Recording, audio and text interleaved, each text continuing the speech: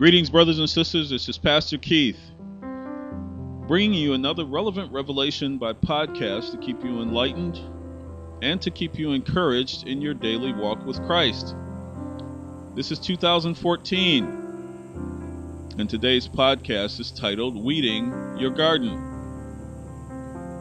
Today's podcast is titled Weeding Your Garden. In my last podcast, we talked about God giving Adam the first command not to touch the tree of the knowledge of good and evil. In the book of Romans, chapter 7, verses 14 to 23, it tells us that once sin was allowed to enter our perfect, sinless lives, it now wants to control us. Sin now wants to control us. And even though we want to do things right, the sin living in us overpowers our spirit and invites us to do things we don't want to do. So we have to help our spirit win the battle over sin by doing what Adam should have done a long time ago, and that is weed the garden. The book of Romans, chapter 7, verse 24, asks the question, who will rescue me from this body of death? And verse 25 answers the question, Jesus Christ.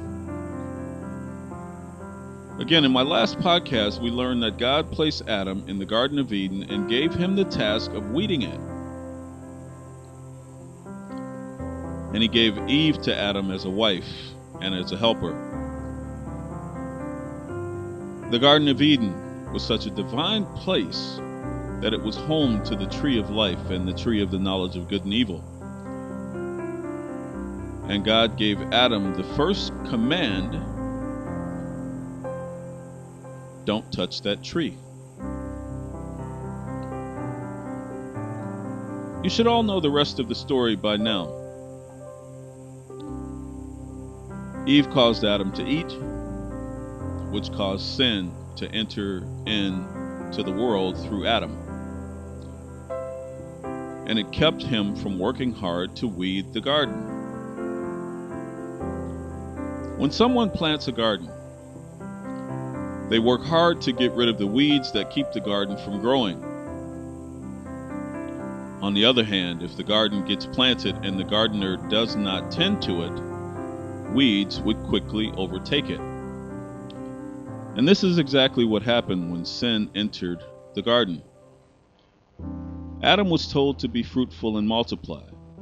Although many interpretations have said this meant for them to reproduce offspring, I also understand it to mean produce offspring that bears more fruit.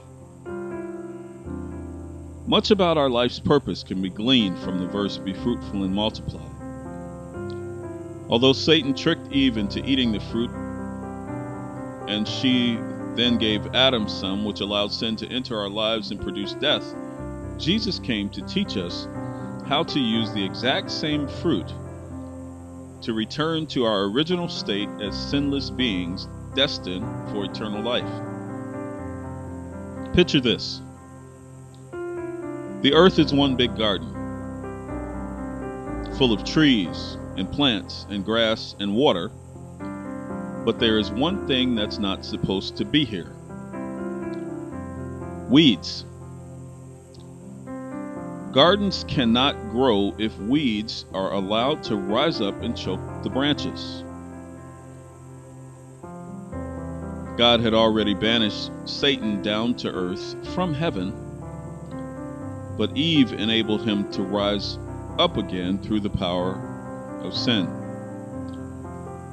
So God sacrificed the first two plants in the garden, namely Adam and Eve, and gave us a stronger vine, namely Jesus, that would produce other branches, which are us as Christians, to help stop Satan, which is the weed, from choking all the other plants, which are the people in the garden. I'll read that again. Picture this, the earth as one big garden. Picture the earth as one big garden. It's full of trees and plants and grass and water, but there is one thing that is not supposed to be here, and that's weeds. Gardens cannot grow if weeds are allowed to rise up and choke the branches. And God had already banished Satan from heaven down to earth. But Eve enabled him to rise up again through the power of sin. So God sacrificed the first two plants in the garden, which are Adam and Eve. And he gave us a stronger vine, which is Jesus, that would produce other branches, which are us as Christians, to help stop Satan, which is the weed, from choking all the other plants, which are the people in the garden. The book of Romans chapter 7 verses 4 and 5 teaches that Jesus was raised from the dead so we would bear fruit for God and stop producing fruit for death. Brothers and sisters, anything worldly we do in our lives produces fruit for death. And Jesus trained us how to bear fruit for God by showing us how to produce followers of Christ. Followers of Jesus Christ help stop Satan from choking all the other plants in the garden.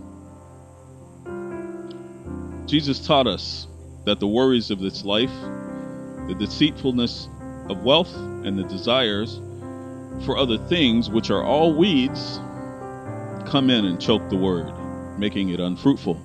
And you'll find that in the book of Mark chapter 4 verse 19. And we all know what happened to Adam and Eve because they didn't weed the garden. But what happens if we don't? In the book of John chapter 15 verses 1 and 2, Jesus said, "I am the true vine, and my Father is the gardener. He cuts off every branch in me that bears no fruit, while every branch that does bear fruit he prunes so that it will even be more fruitful." That's the book of John chapter 15. The book of John chapter 15 verses 1 and 2. Jesus says, "I am the true vine, and my Father is the gardener. He cuts off every branch in me that bears no fruit, while every branch that does bear fruit he prunes so that it will even be more fruitful." Adam and Eve were cut off because they could no longer bear fruit.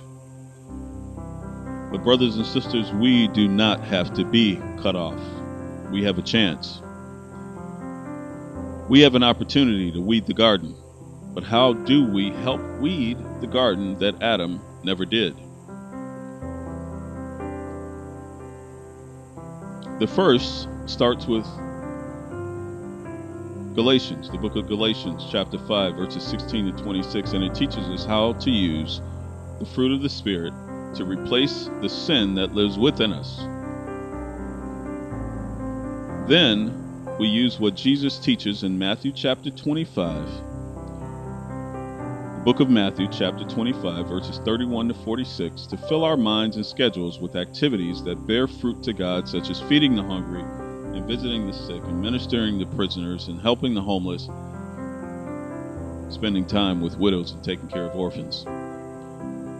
And again, by using the fruit of the Spirit to replace the sin within us, along with keeping our minds stayed on Jesus through the activities detailed in Matthew 25, verses 31 to 46, we can weed the garden.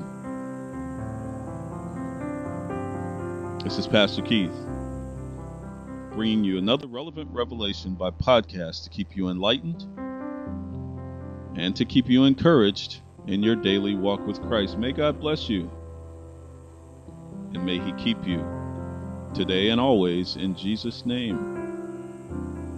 Amen.